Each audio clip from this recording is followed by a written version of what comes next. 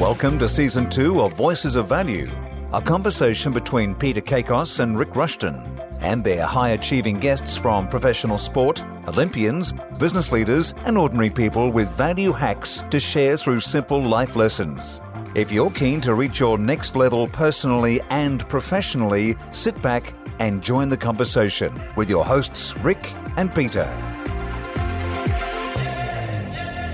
Welcome to Voices of Value. This is Peter Kakos here, my good friend Rick Rushton. And Rick, we are coming from the hallowed corridors of Cricket Australia. And the headquarters of Cricket Australia, yep, absolutely, with absolute cricket royalty, Pete. So it's part of our Empowering Women series that we've been so thrilled to be bringing to our subscribers. Yep, absolutely. And we've got some great feedback already from these empowering, inspiring women that we have, and we're going to continue it today. And I've got to say, I am really excited about our special guest, Belinda Clark. So, Belinda, welcome. And Rick, do you want to do the intro for Belinda? Absolutely. So, Belinda Clark, for those who are uninitiated with cricket to a degree and may be watching this on YouTube, you'll see that Belinda is a very bright, bubbly, energised lady who had a stellar career that involved captaining her country for more than a decade and a half, was setting records in the women's cricket game, came up through the ranks at a time when cricket was really dominated by men in many respects, and so to actually lead her country,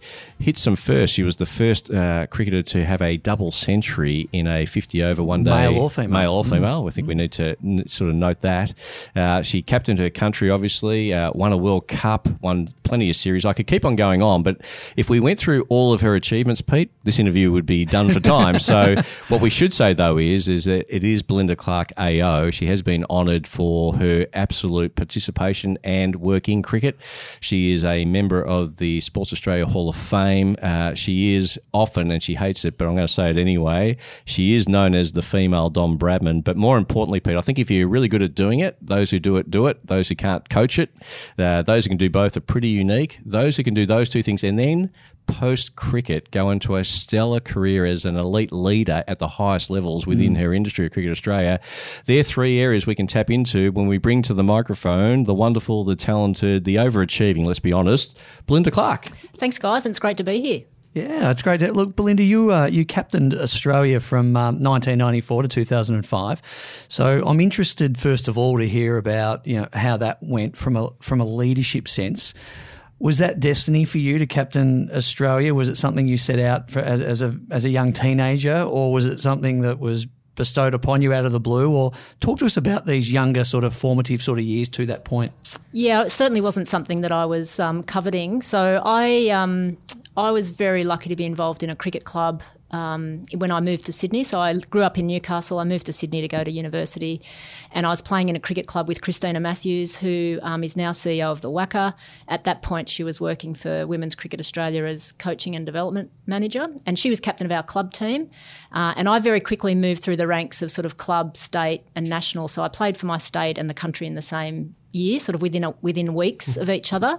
And she was there always just sort of in the team as a wicketkeeper, but helping and guiding as I was going through that. And then 2 years later, they said, would you like to captain the club team?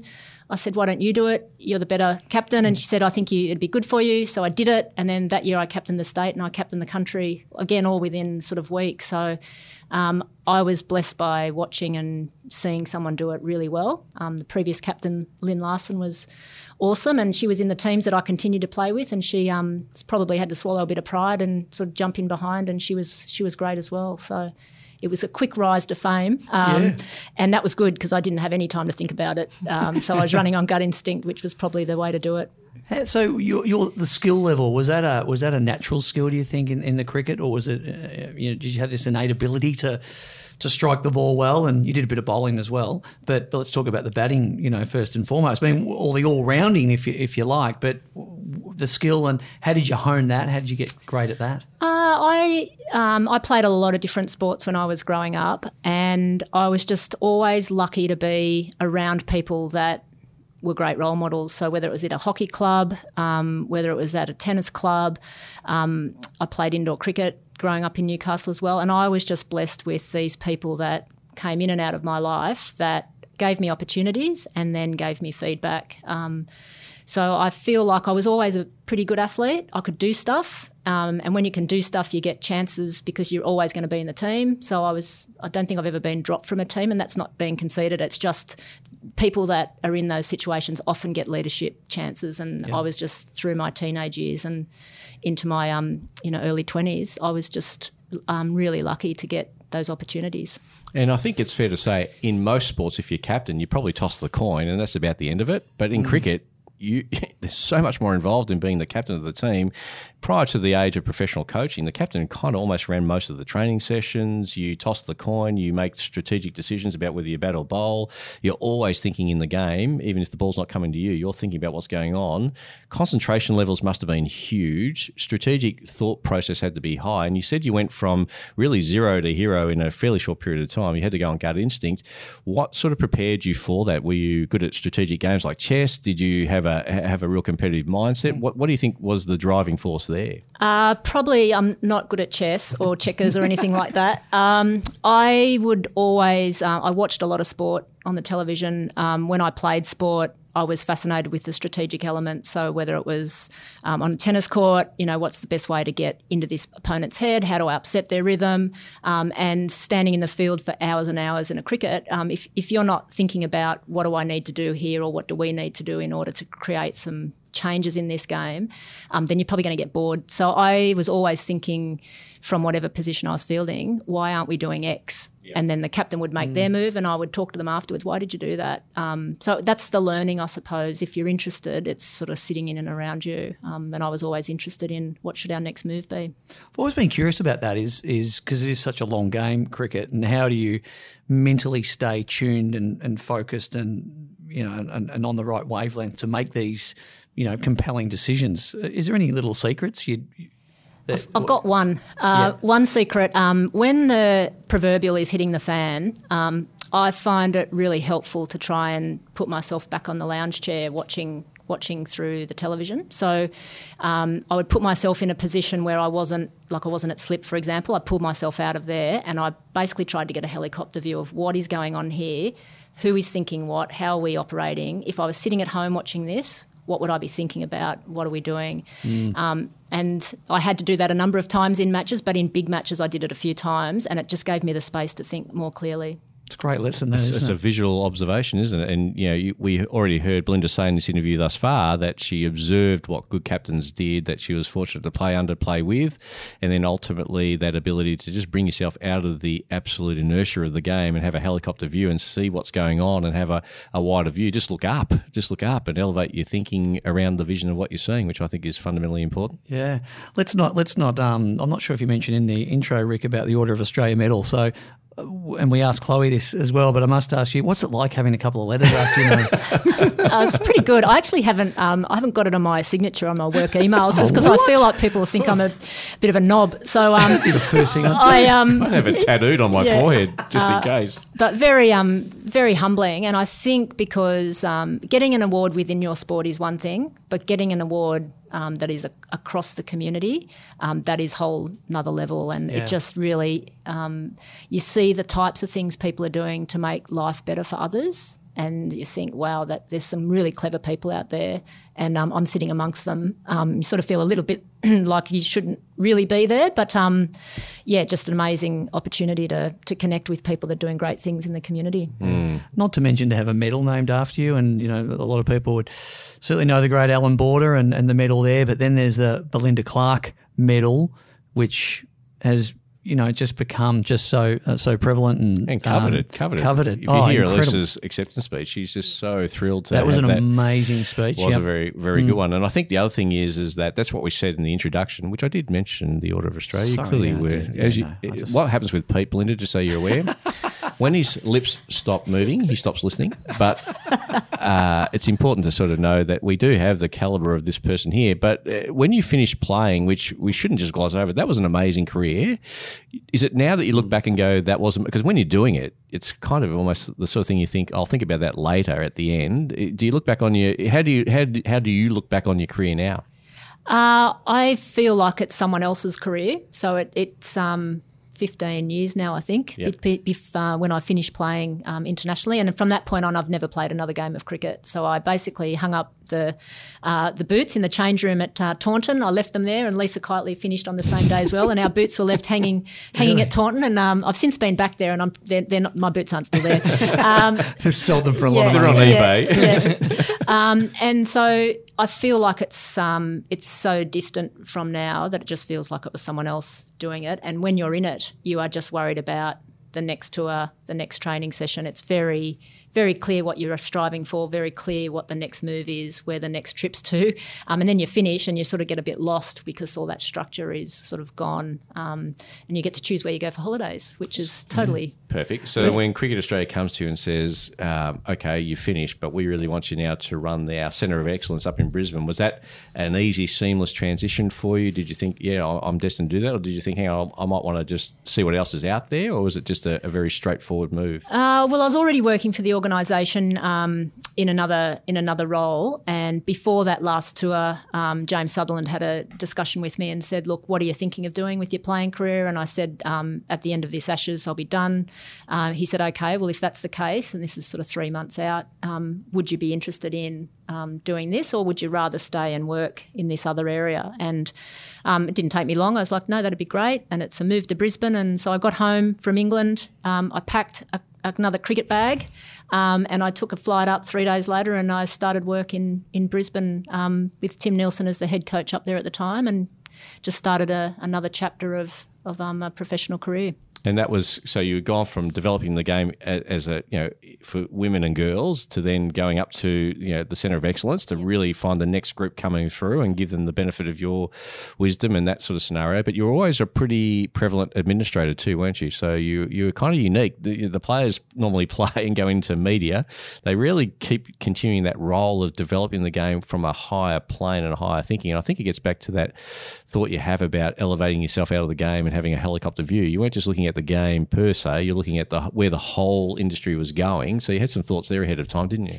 Yeah, look, I think for me personally, it was really important that I created knowledge and experience beyond the women's game, and this was my chance to do that. So looking after both the men's and women's programs, nurturing the next layer of male talent that was coming through, connecting with different people, that was really important to me.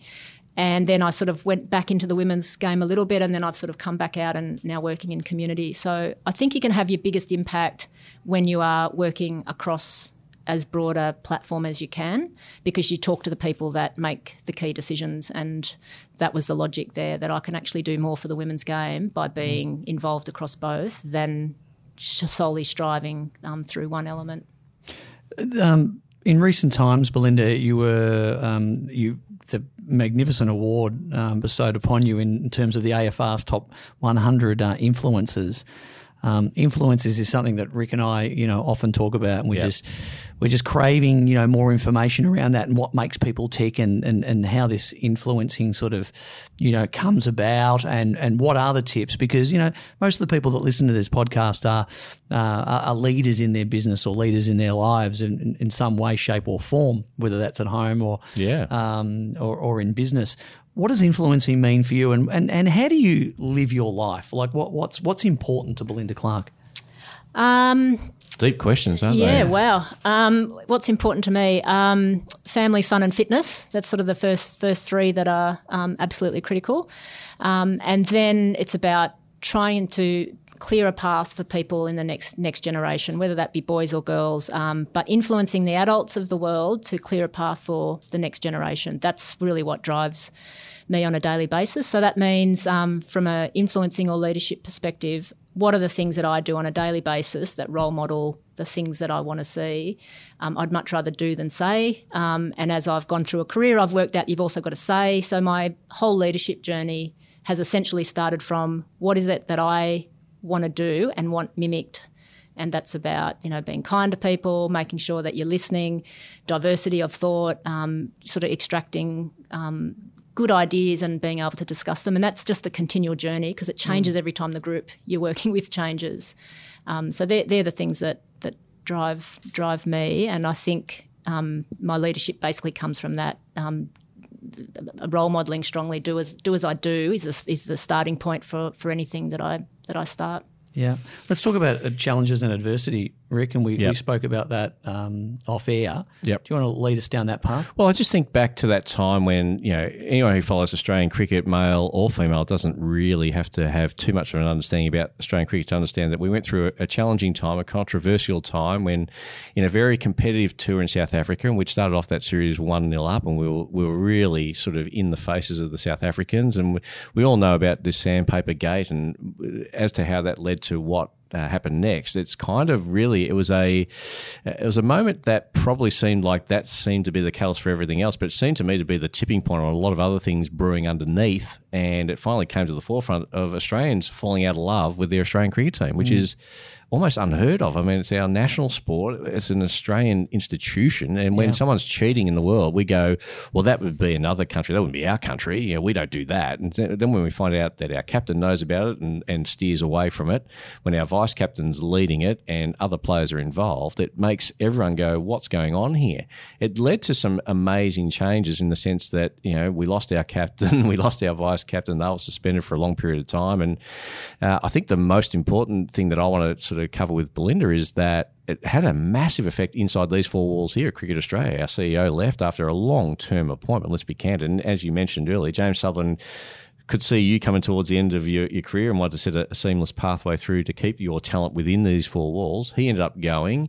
Kevin Roberts was yet to be appointed. There was a massive gap at leadership at the top, and someone stood up and said, okay, here we go. And in your typical manner, follow me, let's get going here. Talk us through, first of all, that circumstance, the challenges thereof, and how did you lead in those challenging times?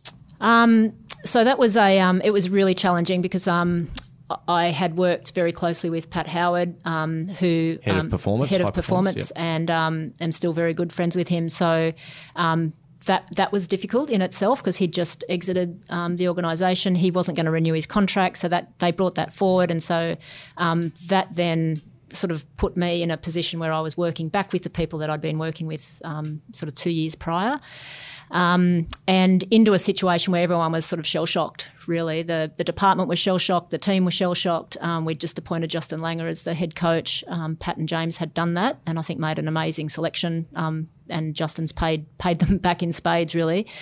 So it was a difficult time, and I wouldn't say that it was an easy time. It was probably 2 or 3 months of torture because you could see these people trying to do the right thing but second-guessing themselves, and expectations they thought had changed, and no one knew really where they stood, and I was going to be interim, so how long are you going to be here and what are you going to do, and who's coming next? And so it was just sort of we were caught up in this whirlwind of change and people were reasonably uncomfortable. So the strategy was just to really focus in on the key things that we could change and that needed to be worked on over that period, and connect in with the people that I knew were great people trying to do great work and empowering them to go and do their work. Some of them were in Brisbane, some of them were on the road with the team, but getting really clear on the only thing that matters are A, B and C. The rest of it, keep going, but we are going to change these things. So, regular meetings with them, give them transparency in what's happening above them, and giving them a say in the decisions. So I love that. Love the empowering aspect of that. Yep. Because you start to second guess yourself when it may not have been you, but you get directly affected by that.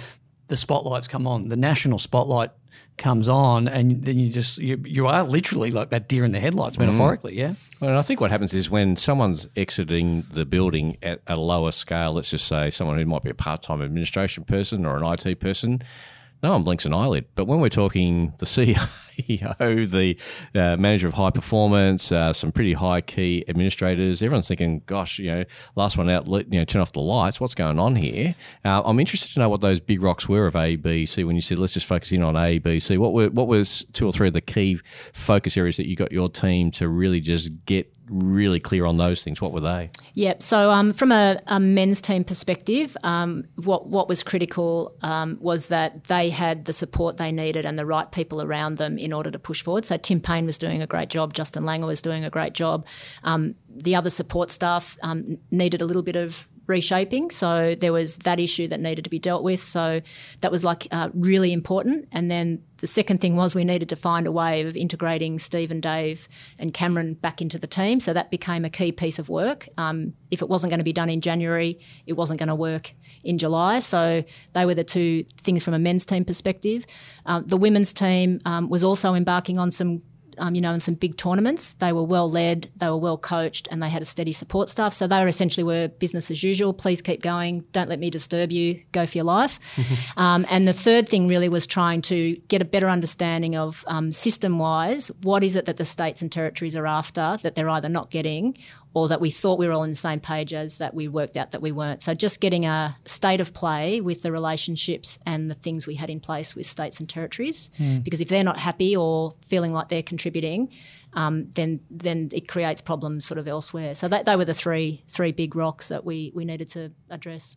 Do you think it was, and I'm probably delving, I don't know how deep I'm allowed to go here, but would it be an athlete issue more than an administration issue? Would it be 50-50? Would it be one more than the other? Or where did you think the issue stem from of what happened?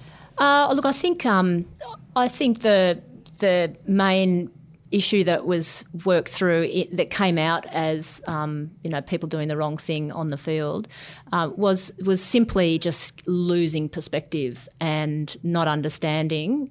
When you are away in that group, it is really easy to get caught up in what you think's important, and I think just as a collective, that's where they had arrived at, and this was the wake-up call to say, you know what, this is a game of cricket. You're in a very privileged position. Yeah. And, you better represent your families and your people as well as you can. And so that was Tim Payne's philosophy, it was Aaron Finch's philosophy, and it was Justin Langer's philosophy. So they had already shifted to that. Yeah. It was a matter of reinforcing it and supporting them in that shift. And it's interesting, and let's when we come out the other side and the Ellen Border medal, as we said, and along with the Belinda Clark medal that was awarded during the week, at the start of the week, and you have Dave Warner get up there, and it certainly didn't go unnoticed that he mentioned the name Belinda Clark as someone who was influential. It's quite emotional for him. The athletes and what they went through. I'd love to sort of get your an idea on the mindset that sort of went on after that, and how do you get them out the other side? So in a business sense, when people have this was monumentally silly, but there are plenty of people in business who do silly things, and then how do you get them out the other end and with that support? Because these are human beings. People make mistakes and so forth, but with the national spotlight, as we said, it becomes really compelling. Yeah, I think. So what did we do? We called in an expert to help us navigate through what was highly emotional, had massive impacts on people's lives, and we essentially needed to allow people space and time to consider and think and talk to each other around how do we want to move from where we are today. What does success look like, and what support do I need for all of us? What support do we all need in order to arrive where we want to arrive? So they were all very committed to the end point, which was we want a very happy, performing, connected team. So that was easy to work out. Yeah. And then it was really just allowing them the space and the time to work their way through that. So no different to anyone else. A family dispute, dust up with your mate, whatever. You generally need some mechanism to stop, reflect, think, understand other people's perspective, and ultimately it's just a human connection thing that it bit by bit came good. So that was missing. That was missing pre-BC. That was yourself. Do you think that was a really big gap? Well, I think when you lose perspective, you think of yourself first and others second. When you have perspective and you understand what you're trying to do, you think of the group first and the individual second. Mm-hmm. And so I think and individuals are within that. So understanding that everyone's human, everyone makes mistakes, everyone wished that it hadn't happened, but understanding other people's perspectives and empathetically listening to how that has impacted on them essentially became the path forward. And it's not win at all costs. There was a price to pay if you're going to win that way. And so therefore we're saying let's just have some unified common values that it's not me, it's us, it's not you, it's we. And together we're going to actually be aware of the fact that there's 25 million people in Australia, probably 20 million love the Australian cricket team. You guys are one of 11 representing, I don't know what the math is of the population there, but you're 0.001% privileged. Make sure you carry yourself in that same way. We're not wanting you to be less competitive. We just want you to actually, follow the spirit thereof, which I think has always been maybe a known, but somewhere it just seemingly got lost as we went through that sort of transitional period of, probably being dominated by the Windies in the 80s, and then, obviously after World Series cricket and the re-emergence, and away we go again, and all of a sudden we're winning, and then it's almost like Australian cricket team talks about mental disintegration. Where does that then go over the line to bullying, or where does that go across the line to so many other different things? And I think that's what you're talking about, just getting everyone very clear that here is the situation. And I think the best thing is that those three players you mentioned, slightly different penalties for Steve Smith to obviously Cam Bancroft to then Davey Warner, but they were all told the door is closed for now but not shut permanently. If you display these things, you're more than welcome. Your talent will get you back, but we need you talented back with a group mindset as well. Is that something that you think was the real win out of that particular experience for the whole group, not just those three players, but indeed all of our players, men, women, and from little kids in the park? Yeah, and that needs to be led. And Justin Langer was absolute critical person in this, because day to day, you sometimes need a reminder of I'm on track, I'm off track, and he just did that beautifully in terms of just being there and thereabouts the whole time, reminding people, hang on a minute, this is what we agreed to. You're off track a little bit, or without sounding like a policeman on it, he very genuinely steered the group through that. So the credit really on a day-to-day basis should rest with him and the captains of the team and the team management. They did a wonderful job. Yeah, so you'd be proud of that. And the other thing is, someone listening to this as a leader says, okay, well, if I talk to my guys about something, they just kind of go, oh, okay, well, there you go. But if it's Justin Langer talking to a cricketer, they look at him and go, well, he's been there, he's done that, I'm going to follow him to the letter. Where's the challenge for, say, a Belinda Clark giving some feedback to a female saying, well, but you're Belinda Clark, I'm Jane Smith. I don't really, it might be easy for you to do that. It's very hard for me to do that. How do you communicate a standard of behaviour or something you want your person or persons to aspire towards without coming across as me talking down to you, directing, versus collaboration? I see more for you than you see for yourself. How do you get them to sort of see that more as not Belinda Clark, the person, the stature, the status, the track record, but Belinda Clark, the person who wants the best for you? How do you get that across? It's something I've had to learn, and essentially it's around asking questions and trying to get the other person to paint some different pictures for themselves. So it's all well and good if I'm telling them how to play a cover drive. It's a very different discussion if you're asking them to play in a different way, or you're actually asking them to tackle a problem in a different way. So providing a podcast to listen to, or a book to read, or someone to talk to that's different, to spark an interest or a curiosity in something, and then you can have a conversation with them. And when they ask for your point of view, you might be able to share it, but try not to share your view up front or directly until they're ready to listen and, explore different ways, because I know that my answer's not always, it's often not right. It's just one opinion. And I think that's one thing I learnt with captaincy of a cricket team. People can criticise a decision a captain makes on a cricket field, but you never get to play out the alternative that the person in the lounge chair thinks is the answer. Yeah, right. So the only one that gets tested is the one that I took. Yours is untested. And so I've taken this through life. So my opinion is my opinion, and it's the alternate opinion is untested unless it's you that's actually making the decision. So being open that there's a million different ways to skin a cat, and you've got to be open to try multiples, but people that have lots of opinions and never have theirs implemented, I'm always wary of as well. That's one way to do it, but there's always another way. You've got to back yourself and got to have that confidence to actually do that if you're leading, don't you? Because people are looking for an answer, not like it could be this. It feels like to me we should go this way. That doesn't really inspire me. I think it's really great that, and I like to call it, keeping your powder dry. I think it's great that you're not spewing information, if you like, onto the or direction and so forth, instead of going, well, where are they really at? Are they ready for this information yet, right. or do they need that podcast, that book, like you said? I think that's really, really cool. Yeah, just to open insight. them up. Are they ready for the information? Because you've prepared them, pre-framed them, and just said, let's just talk about this when you're ready to probably receive the information, as opposed to broadcast the best solution and they're just wired shut to it because they're not ready for it, I guess. So that's part of leadership to a degree. I always love Steve Waugh's autobiography, where he talked about, as captain, you'll take all these opinions and you get feedback from your players, but ultimately then you got to go with your gut. And it sounds to me like you're a very intuitive leader. You'll sort of sense what you've taken in all the information, and the information might say, let's go with plan A, but your gut says, I just feel like plan B might be the way to go. Say you're in that situation in an administrative role. So all the data says we have to zig. You're thinking, we've got to zag here. How do you communicate that back to your team, knowing that they might look and go, is she reading the same Excel spreadsheet I'm reading? How do you do that one? Because I know you've done that more than once in your career. So how do you communicate that?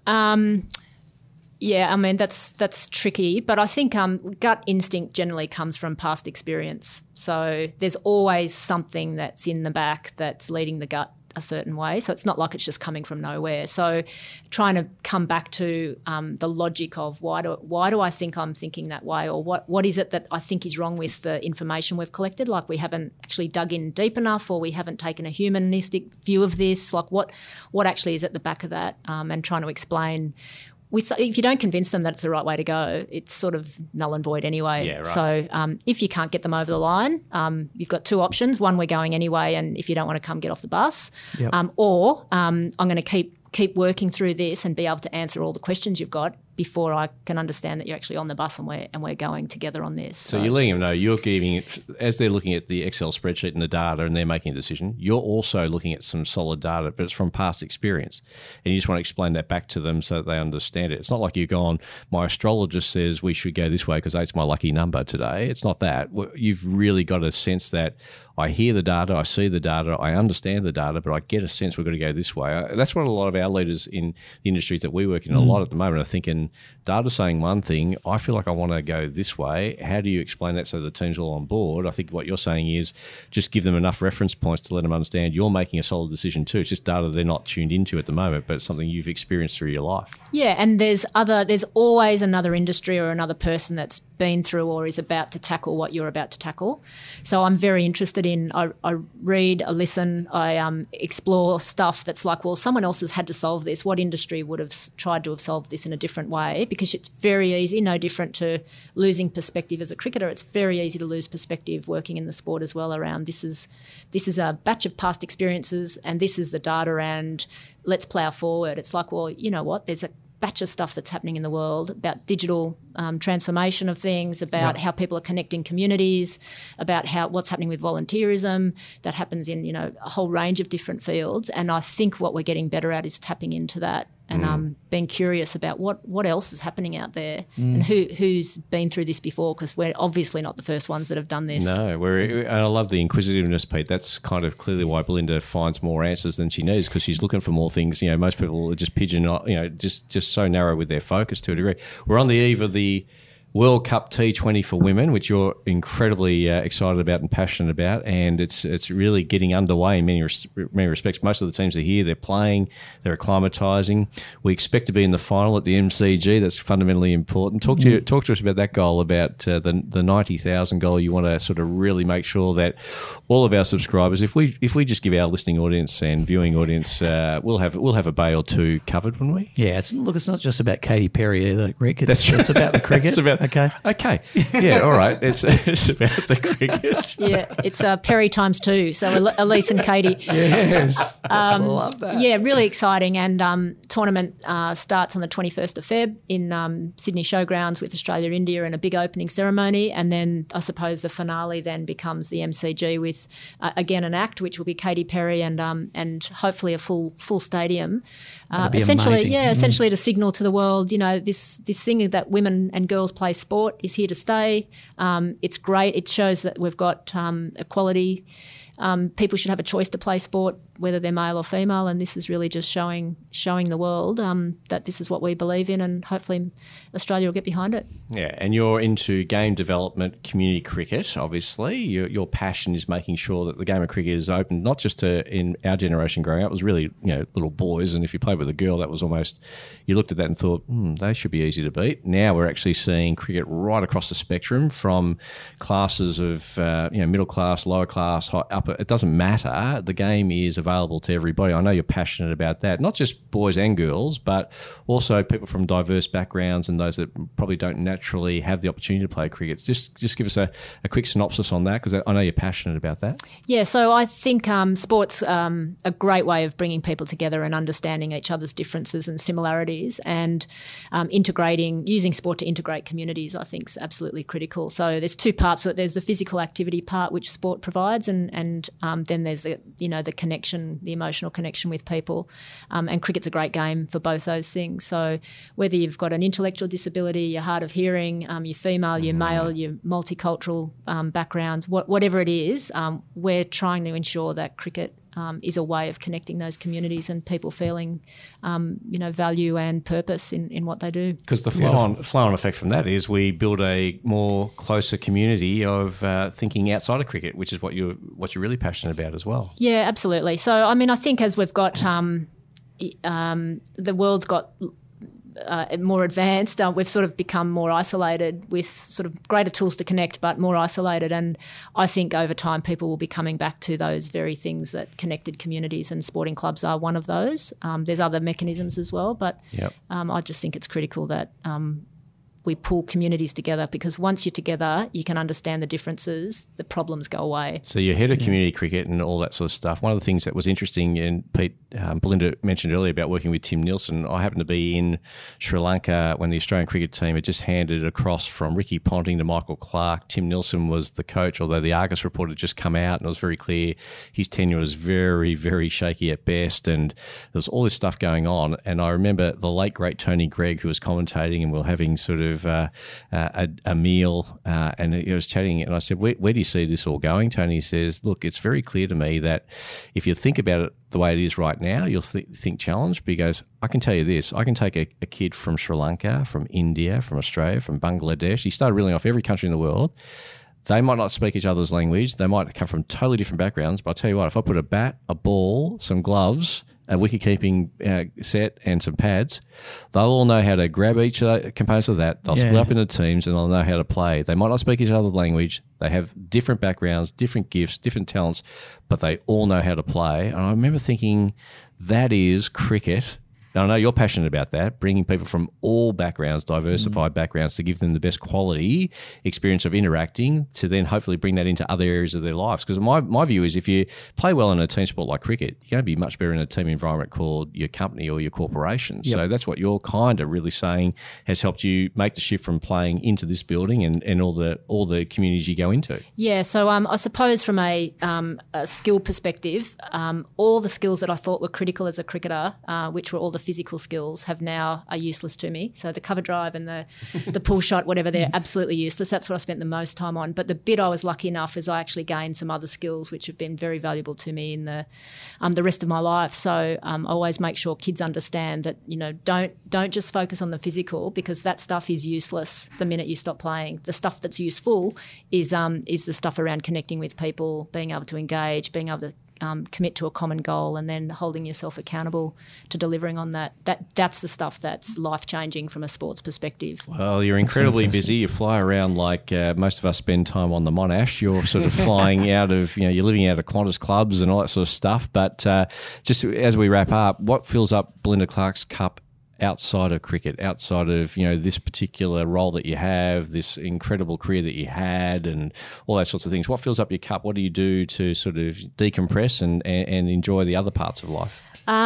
So I have basic rituals, I suppose, that I do sort of daily. Some of them are coming from sport, others are just things that I've picked up along the way. So making sure your mind's clear at the beginning of the day, you get enough sleep, you eat well, I exercise every day, I stretch every day. So set myself up properly, and then set some time at the end of the day to reflect on what's happened today and what have I done well and what could I do better. So they're sort of like the fundamentals that follow me through the day.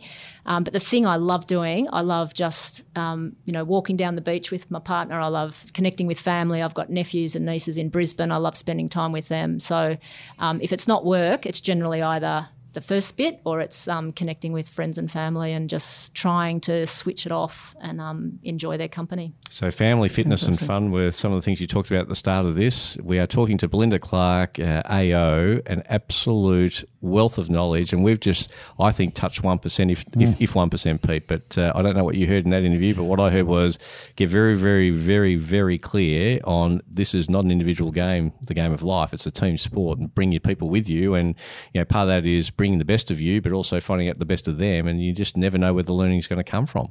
It's really interesting when you look at Cricket Australia and where the national teams were culturally, leadership wise, those few years ago, and then you think, wow, you look at it now, you think, well, it just seems like in such a good place. You think, how did they get here? Like very quick turnaround. And then you sit down with someone like Belinda Clark and you go, now we know. I get it. I get it. Now we know why.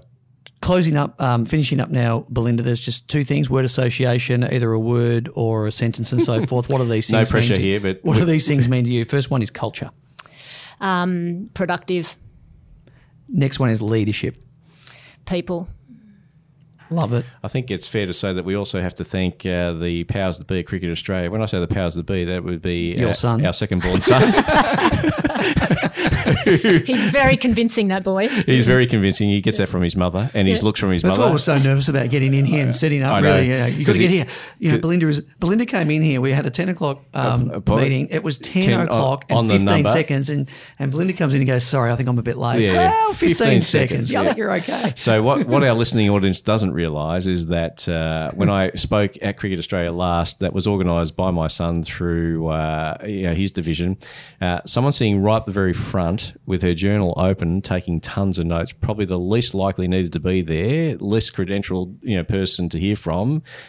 Belinda Clark sitting there with her journal open, notes taken, was the first one there, the last one to leave, grabbed a copy of my book, has probably reviewed it and given it some sort of feedback, and I'm petrified. I've got notes in the margins. You've got notes in the margin, I know, yeah.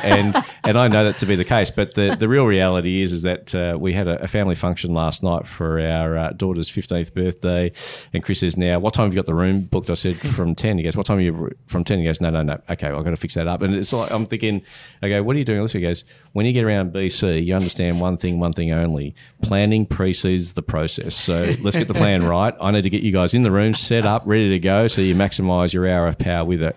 Pete's been, from my perspective, and I don't ever want to say that this is one of my favourites or one of my best, because it sort of... Just say it, Rick. It degrades some of the amazing people we've had, but...